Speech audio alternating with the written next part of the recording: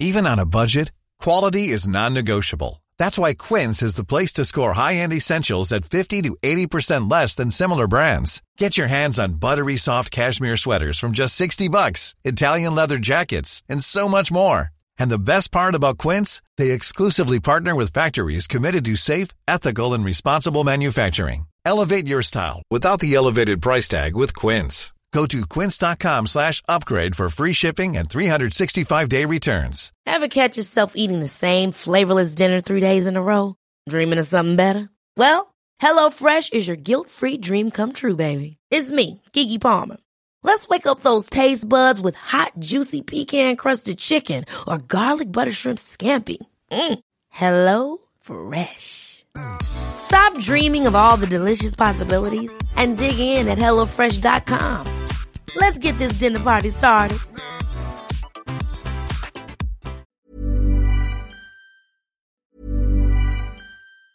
Quality sleep is essential. That's why the Sleep Number Smart Bed is designed for your ever-evolving sleep needs. Need a bed that's firmer or softer on either side? Helps you sleep at a comfortable temperature? Sleep Number Smart Beds let you individualize your comfort, so you sleep better together. J.D. Power ranks Sleep Number number 1 in customer satisfaction with mattresses purchased in-store. And now, save 50% on the Sleep Number Limited Edition Smart Bed for a limited time. For J.D. Power 2023 award information, visit jdpower.com/awards. Only at a Sleep Number store or sleepnumber.com. Ever catch yourself eating the same flavorless dinner 3 days in a row? Dreaming of something better? Well, HelloFresh is your guilt-free dream come true, baby. It's me, Keke Palmer. Let's wake up those taste buds with hot, juicy pecan-crusted chicken or garlic butter shrimp scampi. Hello Fresh. Stop dreaming of all the delicious possibilities and dig in at HelloFresh.com. Let's get this dinner party started. Life is full of awesome what-ifs, and some not so much, like unexpected medical costs. That's why United Healthcare provides Health Protector Guard fixed indemnity insurance plans to supplement your primary plan and help manage out-of-pocket costs. Learn more at uh1.com. You're listening to the 30 Years' War, Episode 13.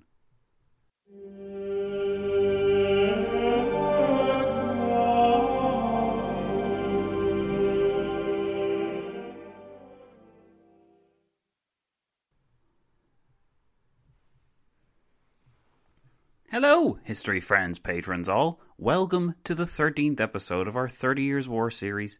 I hope you're all doing good. I hope that the COVID crisis isn't getting you down too much. And I do hope that you've been enjoying the Bismarck series too. As far as I'm aware, you really have been enjoying it. And I really have to emphasize how much I appreciate your guys' support during these troubling times. A quick glance at our Patreon will show that it's really shot up in the last few months. And I can't tell you how much that means to me, especially at a time we're at now where incomes aren't exactly certain. Thanks so much for that support, and thanks especially to patron Rebecca Bothello. You may know Rebecca Bothello as one of the ladies-in-waiting to Queen Maria Eleonora of Sweden, the widow of Gustavus Adolphus, in case you weren't aware. Well, Maria Eleonora escaped to Denmark in 1640 and it was a huge scandal, and Rebecca Bothello helped her escape the fiend. Of course she didn't do this at all. Rebecca Bothello is one of many very wonderful and generous supporters for this podcast on Patreon. But in this episode, we're not going to talk so much about Sweden or Denmark or anything like that. Our focus remains on Spain, but in a sense also on the Habsburg family itself. In the last episode, we examined the often overlooked problems which Spain faced at home. We learned that not only did the Spanish face great trials with their Dutch revolt, but that around the exact same time, and continuing in the background right up to its forceful resolution, the Moriscos, those Moors, or the descendants of Muslim citizens in Spain who had converted but not really converted, these Moriscos demonstrated that not even the mighty Spanish Empire was immune to the consequences of its diverse and vibrant history. The establishment of a unitary Catholic monarchy had never been easy, and the very differences of the composite pieces, which made the Spanish so strong, also served, and in some cases still serve now, to undermine the unity of Spain at certain times. In Andalusia in the south and Valencia in the east, Spain faced down a threat which they aggravated, but which also provided them with no end of security dilemmas, amidst questions of loyalty to the crown. In this episode, then, after having established some of the hidden background detail, we're moving into a place that we're much more comfortable, the diplomatic realm, specifically to look at how the Spanish negotiated with the Austrians to arrange the succession of Ferdinand II in an agreement known as the Onate Treaty. Spanish diplomacy was critically important in shaping the continent, as well as moulding the Habsburg dynasty across the board, with both negative and positive results.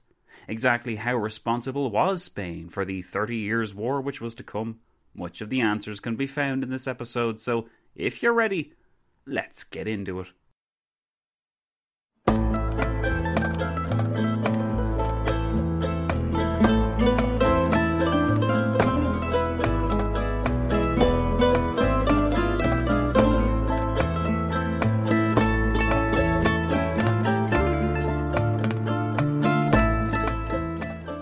Spanish diplomacy and government, on which hinged much of the fate of Europe in this period, dealt with matters of high policy, and the side it presented to the world was peopled with kings and archdukes, ambassadors and commissioners.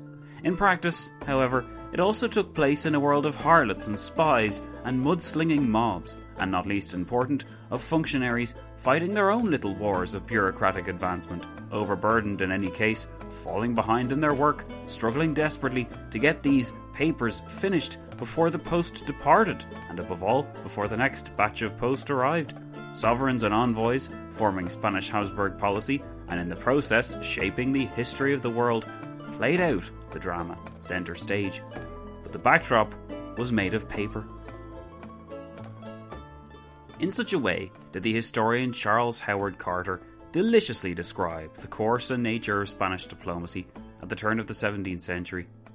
From two key pillars in Madrid and Brussels, documentation, earnest diplomatic representation, and no end of espionage was carried out by Spain and its allies, its rivals, and its enemies. Protocol insisted that the Spanish, positioned as they were at the top of the food chain, should talk with everyone.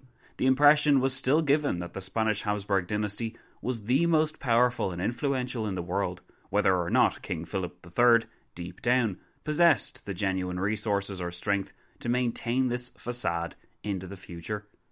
The first decade of the 17th century, to the relief of those that had watched the silver and gold reserves vanish with astonishing speed, was a time of Spanish peacemaking, not war-making.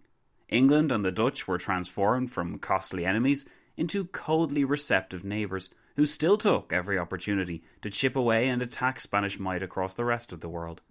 As the Spanish had desperately tried and failed to acquire a total peace treaty, it was understood that the Treaty of London, 1604, and the 12 Years' Truce, 1609-21, only extended to Europe.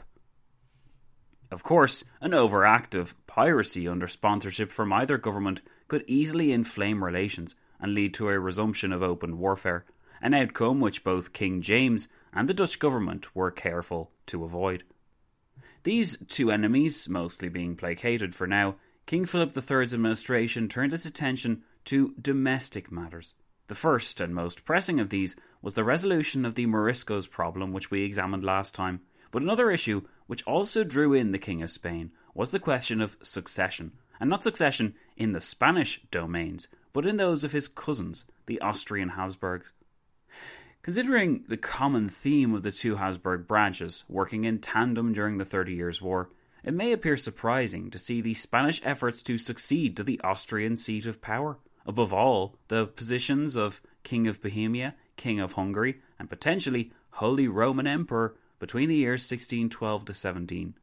Indeed, if the negotiations between the two branches of the Habsburg family are mentioned at all, they're normally explained by the Spanish desire to secure its Spanish road supply line from Milan to Brussels. The Onate Treaty, which emerged from these negotiations, in the opinion of some historians, represented a Spanish effort to bargain with its Austrian relatives for strategic stepping stones along the Rhine in Italy, above all in Alsace, rather than a genuine desire on the part of Spain to succeed to any of the Austrian thrones, or to undermine the Austrians' position in the Habsburg hereditary lands. Clarifying what Spain hoped to achieve in its negotiations with its Habsburg cousins is an important exercise because of what it tells us about the Spanish foreign policy aims and concerns during the period just before the outbreak of the 30 Years' War. In her article Untangling the Complex Negotiations, which dragged on for 5 years, Magdalena Sanchez examined the opinion of 4 key individuals at the time to discern what the Spanish goals actually were. You may not recognise the names of each of these individuals, but they may also be familiar to you. They were, first, the commander in the Spanish Netherlands, Ambrogio Spinola; second, King Philip III of Spain; third, Baltasar de Zuniga, the Spanish ambassador to Central Europe from 1608 to 17; and finally, Juan Hurtado de Mendoza de la Vega y Luna, the 6th Duke of Infantado and a councillor of state in Madrid. These 4 figures all possessed different ideas about what the best policy would be for Spain, and all were affected by the immediate demands of jurisdiction in which they served. To properly focus our narrative, we're going to take first the opinions of Baltasar de Zuniga, since his opinions stand out as the most contrary to the general historical record.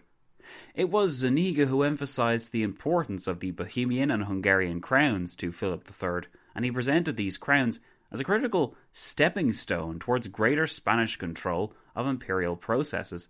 Bohemia was believed to be particularly important in Zuniga's mind, as the crown of Bohemia conferred a vote on its king, which that king could then use during the election of a new Holy Roman Emperor. In short, Zuniga had identified the best means through which Spain could interfere in the constitutional processes of the Holy Roman Empire and bring about the election of a candidate of their choosing. Zuniga wrote to his king in 1611 to the effect that, "I believe that one of the most important issues facing your majesty in your monarchy is to procure the kingdom of Bohemia for one of the Spanish princes.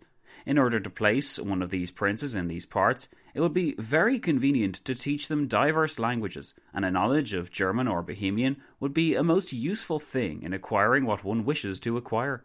For this it would be necessary for your highnesses," by that he means Philip III's sons, "to have German, Flemish, or even Bohemian tutors, and to cultivate love and knowledge of these nations.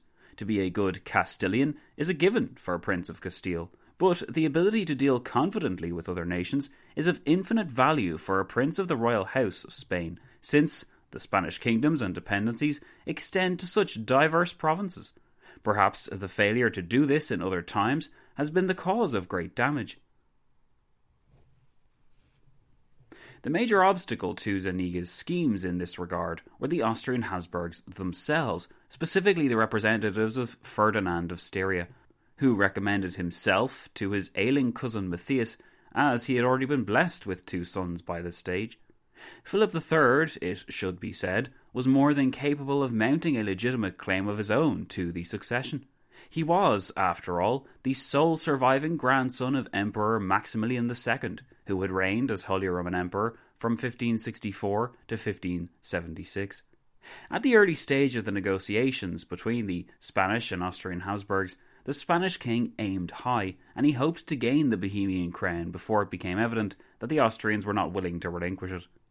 Zuniga was initially positive about the outcome, but he was forced to settle on the largely meaningless concession from Ferdinand of Styria that Ferdinand's daughters would come after Philip III's sons in the Austrian succession. This was the best that Zuniga could do when it came to transferring the Bohemian crown from Austria to Spain. By December 1616, Zuniga had largely given up on the mission and compromised for the transferal of Italian and Rhineland duchies instead. As Spain's ambassador to the imperial court, acting in the name of Philip III, Zuniga's efforts shed remarkable light on what the King of Spain actually wanted. It was in Philip's interests to acquire as many concessions as possible for Spain, but Zuniga's insistence that the crowns of Hungary and Bohemia, in particular, were, without doubt, more valuable than the Austrian provinces, helped to focus the issue, and underlined not only how well Madrid understood the imperial constitution, but how strongly the king wanted to involve Spain in Central Europe. The acquisition of the Bohemian crown would provide Spain with a chance to stack any imperial election in favour of the Catholics, while it could also lead in time to the election of a Spanish candidate, one of Philip III's sons or grandsons, as the orders of Zuniga optimistically imagined. It is worth considering another factor which compelled Zuniga to ask for such a high price from the Austrians in return for familial friendship and cooperation. An ambassador to previous emperors, Rudolf and Matthias, Zuniga knew all too well the sense of frustration felt when attempting to negotiate imperial aid for the Spanish war efforts against the Dutch. Zuniga was also keenly aware that while Madrid had filtered monies into the deprived imperial coffers, both Rudolf and Matthias had reneged on their duties to defend the Catholic position, choosing instead to roll over in the face of demands from Protestants within their own hereditary lands. It is entirely possible that both Zuniga and his master, King Philip III, viewed Rudolf and then Emperor Matthias with a degree of hostility because of these capitulations, since they undermined the overall position of the dynasty in Europe. Faced with the spectacle of several capitulations in Bohemia in particular, the pressing need to acquire the Bohemian crown for Spain takes on a more sinister tone. Did Zuniga believe that only Philip III could roll back the concessions which had been made to the Bohemians, the Austrians and the Hungarians, and that only the King of Spain could whip these recalcitrant heretics into line? With the brothers' quarrel between Matthias and Rudolf only recently being resolved, it is possible that Zuniga did not wish to provide the Austrian branch with any more opportunities to embarrass the reputation of the Habsburg dynasty. By taking the Bohemian crown, not only would future elections be secured for a Habsburg candidate, but the Bohemian insistence on religious freedoms and, equally as insulting, the notion that their crown was elective rather than hereditary, would all be trampled under a deliberate, forceful Spanish policy. While this might appear more like speculation to us than anything else, we're drawn to the recent Spanish track record in their own lands, with the expulsion of the Moriscos and the endless efforts to defeat the Dutch. Religious difference in the Spanish mind, and many others, was easily equated with disloyalty. The Bohemians were disloyal and needed to be brought into line for the overall good of the dynasty and its future security. From this, we can conclude that Zuniga was not satisfied with a narrow definition of Spain as existing within the Iberian Peninsula. Instead, as Sanchez wrote, Zuniga called for a Spanish monarchy with imperial commitments and even imperial designs. Baltasar de Zuniga was an important diplomat in Spanish service, but he was one among several important voices shaping Spanish policy relative to its imperial cousins. Another important voice among these was Ambrogio Spinola, the Genoese commander of Spain's forces in the Spanish Netherlands. Spinola's world was consumed by talk of the Spanish Netherlands, how to defend them, how to supply them, and who endangered them. He was in favour of any policy which would make the defence and supply of Flanders easier, because it would make his job easier. Thus, Spinola's recommendations read like a laundry list of demands which would insulate the Spanish road and guarantee the delivery of men and materials to Brussels. The best means by which Spain could insulate its key European line was by gobbling up other territories in North Italy and along the Rhine. Alsace and the Tyrol were on the top of the list of territories that Spinola wanted, and by relinquishing his claim on the imperial succession in favour of Ferdinand of Styria, Spinola evidently believed that his king would be well placed to receive such concessions. Arguably the most convincing piece of evidence that pointed towards the single-minded Spanish ambition to preserve its Spanish road can be found in subsequent Spanish policy. Over 1621-23, Spanish and Catholic League forces would overrun the Palatinate and establish a supremacy around the Alsace region. While they never managed to annex the Alsace outright, they did move swiftly into the area. They fortified it, and then they ignored all requests to leave. By staying in place, the Spanish guaranteed the safe passage of money, men and materials to the Spanish Netherlands, and it is, therefore, interesting to note the war turning against the Dutch at precisely this time. By moving directly through the Lower Palatinate, the Spanish found an alternative way to fulfill the desires of Spinola. But as we will see, they also convinced the German Protestants and their external allies that the Spanish ambition had gotten out of control. Juan Hurtado de Mendoza de la Vega y Luna, the 6th Duke of Infantado, was the leading light of the Spanish Council of State in Madrid, and he was in regular contact with the king as well. Although he owed his position to the Duke of Lerma, who had acquired the position for him in 1599 to serve his interests, Infantado rose through the ranks to become the leading councillor by 1612. His rise complete, Infantado moved to implement the king's ambitions in the sensitive Austrian negotiations, but he also acted with realistic expectations, and in the knowledge that Spain's resources were not infinite, and that she could be overstretched if careful hands were not at the helm. Infantado was initially in favour of the transfer of Alsace, but he quickly soured on this idea when the sheer complexities of that Alsace region were properly learned. To swap Austrian for Spanish control might seem like a minute detail, but such an operation would actually take Alsace out of the Holy Roman Empire and recast it merely as a cog in the machine of the Spanish Empire. This, Infantado anticipated, would lead to local opposition in the region, and could create more problems for Spain if the Alsatians became as implacable an enemy as, perhaps, the Dutch had become. Thus, Infantado moved away from the Alsatian or Central European objectives and focused his full intention instead on North Italy. Through the acquisition of a few interconnected Italian principalities and towns, Spain could reinforce its supply lines, charge tolls for trade between Genoa and Naples, and even be in a position to cut off the water of several further strongholds should they come under the enemy's control. Infantado, like Spagnola, was focused on improving the Spanish road, but unlike Spagnola, Infantado cared more for the potential which a focus on Italy could accrue for Spain, and counselled a realistic and conscious approach to the Austrians.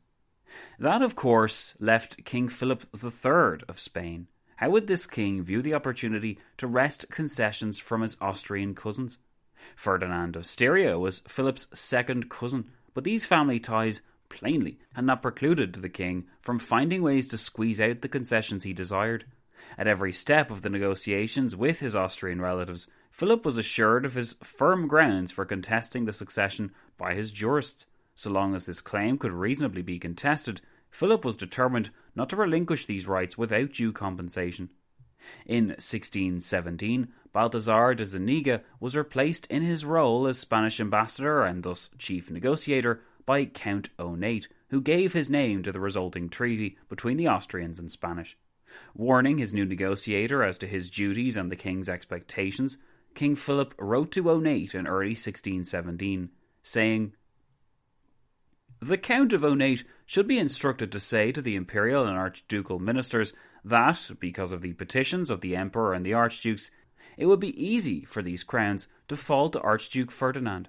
It is convenient to give this reply so as to convince Archduke Ferdinand, the emperor, and his brothers not to believe that this renunciation is to be given them freely. It is convenient that the first step in this negotiation be that those princes think to give me compensation." Any delays in the Austro-Spanish negotiations were countered by threats from Madrid that Philip would back an alternative candidate to the Hungarian and Bohemian crowns. Due to Vienna's want of funds, and the fact that it was fighting another war against Venice at this time as well, Philip knew that he held most of the cards. If Ferdinand of Styria wanted to become Ferdinand II, Holy Roman Emperor, and if the Austrians wanted the tap of subsidies to be turned back on, then they would have to grant Philip what he requested. Yet in Madrid there seemed little consideration of the possibility that by delaying the question of the succession, a Protestant candidate might emerge for the Bohemian crown, with potentially disastrous consequences. The best course of action would have been a speedy resolution of the entire issue, and greater cooperation within the wider Habsburg family to ensure that no external enemies were able to capitalise on the Habsburg disunity. Alas, Philip III believed emphatically in his right to compensation, and he believed all the more so in the importance of being confirmed as the leading figure of the Habsburg family. For these facts to be affirmed, Philip pressed the Austrians, and more specifically Ferdinand of Styria, until he got what he wanted. The King of Spain may have pushed harder than he otherwise would have done had he and Ferdinand not been, until relatively recently, tied by marriage. Ferdinand's late sister had been married to Philip III until her death in 1611, just at the moment when a pro-Austrian voice in Madrid would have been of great utility to Ferdinand's cause. We're going to continue examining these negotiations in a sec, guys, but first I want to let you know something that's quite interesting and actually a little bit exciting as well. If you weren't aware, a while ago, in November 2018, I attended this thing called the Sound Education Conference, and it was really enjoyable and really good, and I made some really good contacts in the process.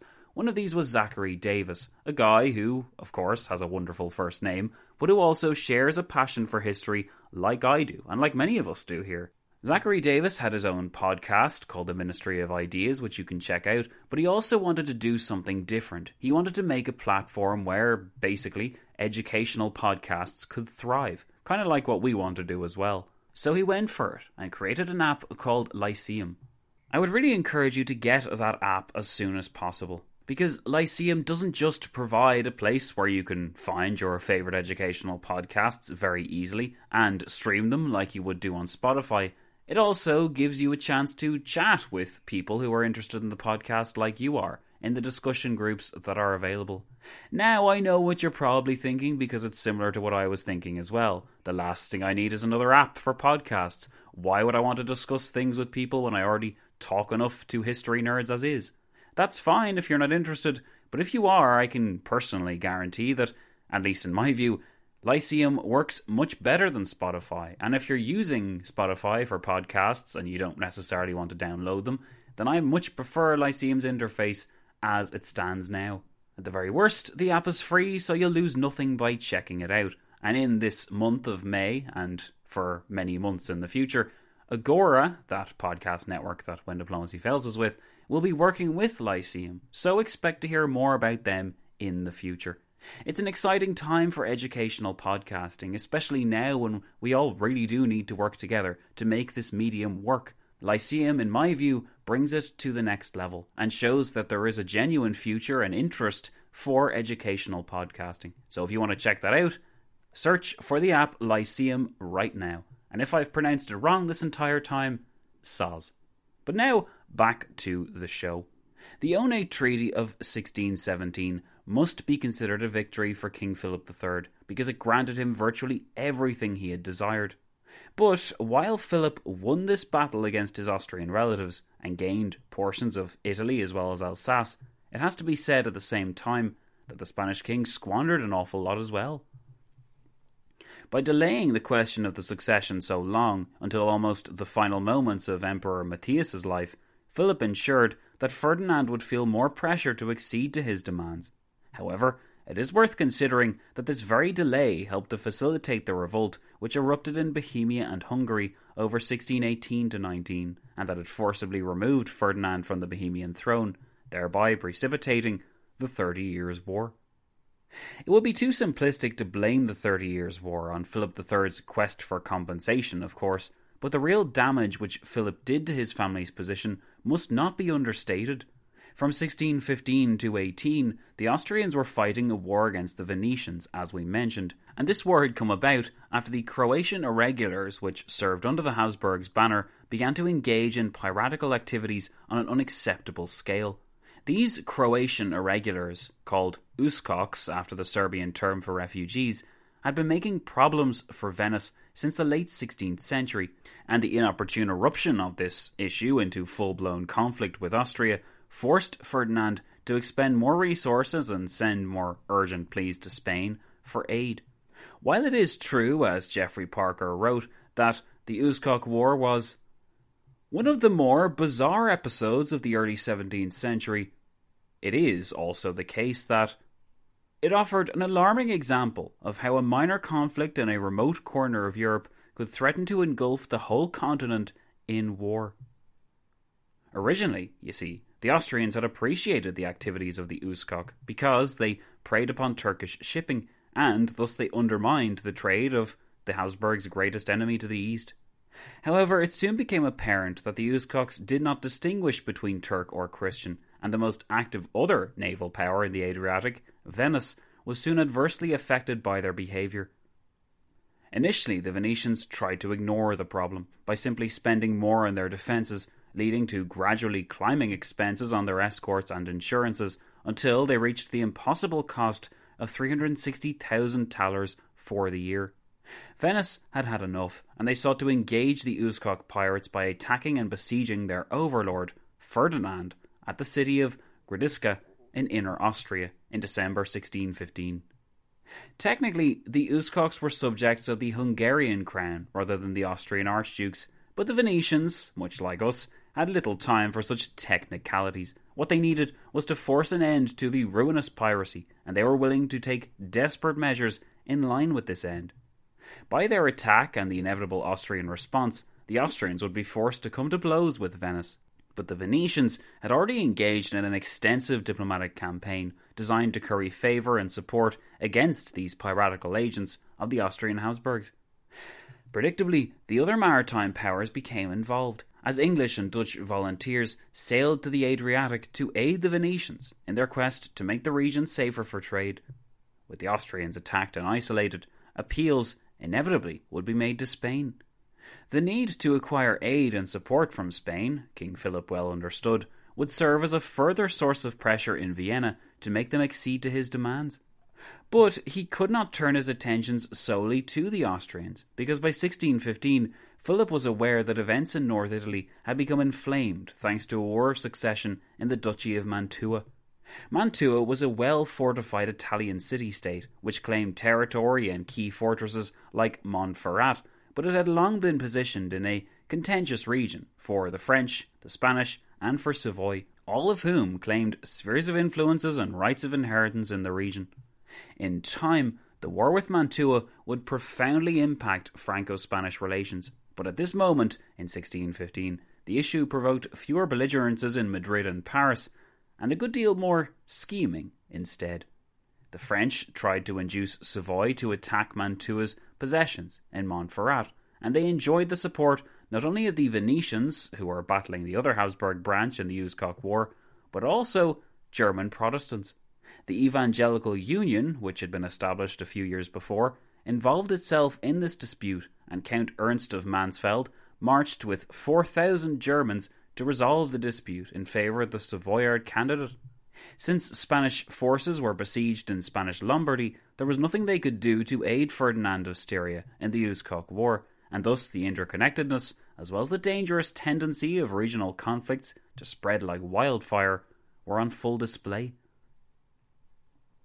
Indeed, the cooperation of the Habsburgs' enemies, the Dutch, who were meant to be at peace with Spain for several more years included in this, sent a stern message. But it was the prospect of Calvinist Dutch soldiers arriving in Venice that caused the most anxiety in Madrid. Religion and reputation are the two great matters which sustain states, so claimed Madrid's Council of State at the time. A full-blown war with the Dutch already seemed on the cards if the Republic did indeed decide to land men in Italy to help Savoy and Venice. Such was the danger these men were believed to pose to the Spanish reputation and position. Spanish might had proved insufficient to deter the Dutch in their schemes, but the war between the two powers was not reignited because mediation found a way. The Uskok War had piled a great deal of pressure on Austrian negotiators to resolve their issues with Spain quickly, lest Emperor Matthias died before they were finished, or the Bohemians and Hungarians selected their own Protestant kings instead. These were genuine dangers, and the fact that the Onate Treaty was signed the year before the defenestration of Prague and the eruption of the 30 Years' War, followed shortly thereafter by the formal deposing of Ferdinand as King of Bohemia and the offering of the crown of Bohemia to a foreign Protestant, is very telling. From the terrible results which came after the Onate Treaty, it would appear that King Philip III, in his quest for satisfaction and to demonstrate his own supremacy, cost his dynasty dearly. The Onate Treaty and the events which surrounded it left the Spanish and Austrian Habsburgs with a great deal of answers, but also some new and arguably more troubling questions. It had not gone without notice that the German Protestants had so readily teamed with France and Savoy during the Mantuan affair, nor had Ernst of Mansfeld's command gone under the radar. Faced with another regional crisis, would the German Protestants be expected to interfere once again? For Ferdinand, the questions had been painful and illuminating at the same time. King Philip III was plainly unwilling to give away anything for free, even to his relatives, yet his cooperation and the subsequent peace treaty with Venice in 1618 demonstrated that Spain could, and would cooperate militarily with its Austrian cousins. Could this cooperation be genuinely relied upon in the future, particularly if a crisis emerged within the Holy Roman Empire? Indeed, to the German Protestants, the cooperation with the Habsburgs' traditional enemies provided them with much encouragement, but it was also noted that Spain did rescue Austria from its unprofitable war with Venice. Had the terms of the Onate Treaty been known, since the treaty was by its nature a secret one, then there would have been further cause for controversy and concern. Vienna may have received the desperately needed Spanish aid, but this was only after Philip III had received some Italian fiefs and Alsace, the latter of which he would never be able to properly incorporate into Spain. In addition, the Spanish had given their blessing for Ferdinand of Styria to surge ahead with his plans to assume the crowns of Bohemia and Hungary, and to sit as Holy Roman Emperor in the near future. This was arguably the most important concession given by Philip III during the negotiations. It meant that Spain would not be able to command all of the Habsburg dominions, as Charles V had done several decades before. It also meant that the two branches would have to cooperate and aid the other, if their interests were to be preserved, and if the Counter-Reformation was to continue. To King Philip III, the outcome of the Onate Treaty meant something else. It meant that Spain suffered from a kind of identity crisis just at the wrong time. What territory was in the Spanish interest to save, and what was absolutely critical to hold on to, and what mattered less if it was lost or ceded? Was it North Italy, Alsace, or Bohemia? Was it all three? Since he had been unable to determine the answer to the critical question, and since his subjects acting in foreign capitals had been even less consistent, the King of Spain found that Spanish policy was ill-defined at precisely the wrong time. Or, as Magdalena Sanchez concluded, because this issue remained unresolved, the Spanish government was unable to decide where to concentrate its financial and military resources or which areas to disregard. Consequently, the Spanish monarchy continued to spread its resources thin by becoming involved in the Bohemian Revolt. In 1618, when the Bohemians in Prague threw Ferdinand's two councillors out the window, out too fell Spain's grandiose plans for Alsace and Italy. Gone were Philip's plans for an enlarged, stronger monarchy in clear possession of northern Italy and Flanders, and the Habsburg house found itself engaged in a ruinous war. King Philip III of Spain had sought to gain great concessions by leveraging the advantages that he held over his familial allies in Austria. Through this process, Spain would be strengthened and vested with more lands and titles than before, or she would be fully satisfied and Philip's imperium would stretch into Bohemia, Hungary, and the Holy Roman Emperor's throne. These ambitions were all wrong-headed, as much as they were great leaps in wishful thinking. They were wishful thinking because Ferdinand could never give up his claims on the crowns of Bohemia and Hungary, nor could he relinquish his plans to sit on Matthias's throne. In addition, they were wrong-headed, not only because the Austrian Habsburg dynasty was in desperate need of succour rather than demands from its Spanish relatives. There was also an urgent need to resolve the crisis in Bohemia, bubbling over since 1609, with a firmly designated and supported succession decision. Just in time, in October 1617, papal mediation brought the succession crisis in Mantua to an end by postponing it until the Duke of Gonzaga died, which he did in the late 1620s, triggering the next phase of that conflict, as we'll see. In addition, Ferdinand was named King Designate of Hungary earlier in 1617, and he now possessed the necessary power to order the resettling of those Uskoks who had posed so many problems to the Venetians. These two Italian conflicts in Mantua and Venice apparently solved, the reality, underneath the calm surface, was deeply unsettling. The resolution of the Habsburg succession had led to a closer alliance between Madrid and Vienna, just as the Protestant Germans, Dutch, French, Savoyards, and Venetians were closing ranks against them. It is worth detailing the content of the Onate Treaty, since this will help to demonstrate its net significance. It was Count Onate who renounced Philip III's rights to the imperial succession in his king's name, writing that, I, the above-mentioned envoy and empowered representative, by the power of my plenipotentiary authority, confirm and certify in the name of the king my master, and his children, the aforementioned renunciation and cession of the rights derived from his mother Queen Anne. In doing so, I renounce in the name of my king and his children all rights, whether those of my master the king, or the young prince infant, and of his sons, that they possess or will have, by whatever means, to the aforementioned kings and provinces, in favour of Archduke Ferdinand and his legitimate male heirs, without any restriction, imitation, or delay, except subject to the following modification and condition: that a compensation and recompense will be provided in the form of an Austrian province, which one could and would desire, and which will be negotiated as soon as possible, thereby bearing in mind the protection that the House of Austria has found until now in Spain, so that appropriate satisfaction follows for all these good deeds. In response to this declaration from Count Onate, Ferdinand would add a declaration of his own to the effect that I am convinced that my rights to, as well as my conduct towards, the kingdoms of Hungary and Bohemia is manifest and well grounded.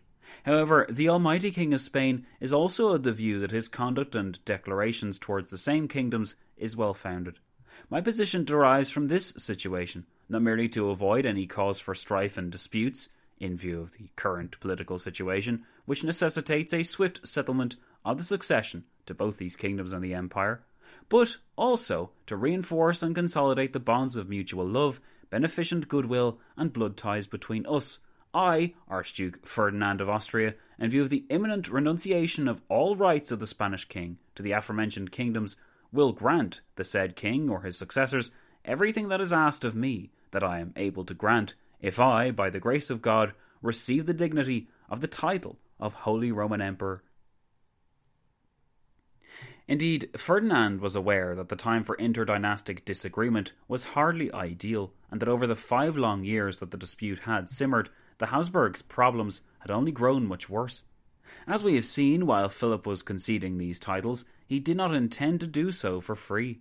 Ferdinand's declaration contains reference to Piombino and Finale, 2 fiefs located just along the upper western coast of Italy, between Tuscany and Genoa. These would have to be handed over to Spain, but as for Alsace, Ferdinand explained that it was proving difficult to hand this territory over as well. I ask His Majesty, that is, His Majesty the King of Spain, Philip III, not to hold it against me that I cannot make this, Alsace, available, because so many difficulties and problems arise that prevent me from offering it. However, should the time come for him to demand this of me, but if appear neither advantageous nor advisable, I promise to provide appropriate compensation. There was much talk of keeping the treaty's terms secret and of hiding the fact that Ferdinand was ceding lands to Philip from the public treaty's text. As for how this treaty would explain Philip's renunciation of his rights on Ferdinand's inheritance in the absence of acknowledging the ceded territories, Ferdinand elaborated that the treaty could allude to the correspondence of law with the public good, as well as the king's tender inclination towards me. Due to the scandal which would inevitably break if it was learned that the future Emperor Ferdinand II had ceded several imperial lands to Philip III, Ferdinand accepted that it was imperative, I must not divulge the aforementioned renunciation, and on no account remove or diminish the security of the secret agreement, so that no clauses stand in the way, and no connection can be made between the general renunciation and the aforementioned future cession. Ferdinand was attempting to acquire the renunciation from Philip and to cover his bases. So long as the King of Spain was promised this compensation, he proved willing to renounce his claims on the Bohemian and Hungarian thrones, in addition to the imperial succession. The Onate Treaty had, after some time, finally achieved its purpose. Harmony and cooperation had returned to the wider Habsburg family, and just in time. A properly supported and funded succession for Bohemia would have meant that Spain had the means and the time to help Ferdinand prepare the ground and to impress upon its population the unity and sturdiness of the Habsburg family name.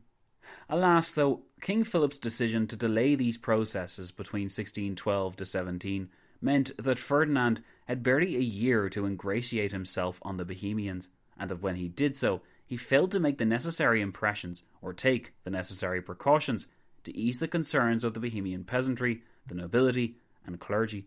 And all of these concerns, by the way, were legion. In the next episode, we're going to examine the rocky relationship that Ferdinand endured with the Bohemians. We're going to see how he planned to traverse their objections and fears, and how he managed to be named King of Bohemia in spite of Spanish actions rather than because of them. I hope you're enjoying this detailed coverage, history friends, and that you'll join me for that episode in 2 weeks' time. But until then, my name is Zach, and you've been listening to When Diplomacy Fails, a series on the 30 Years' War, episode 13. Thanks so much for listening, and I'll be seeing you all soon.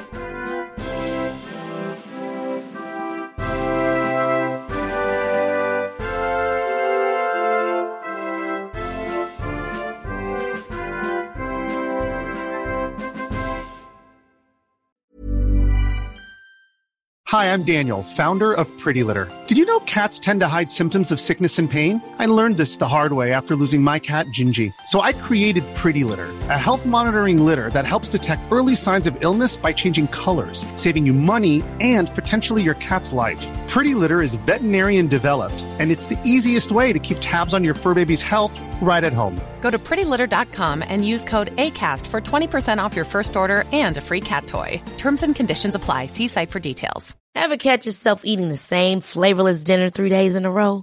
Dreaming of something better? Well, HelloFresh is your guilt-free dream come true, baby. It's me, Keke Palmer. Let's wake up those taste buds with hot, juicy pecan-crusted chicken or garlic butter shrimp scampi. Hello Fresh. Stop dreaming of all the delicious possibilities and dig in at HelloFresh.com.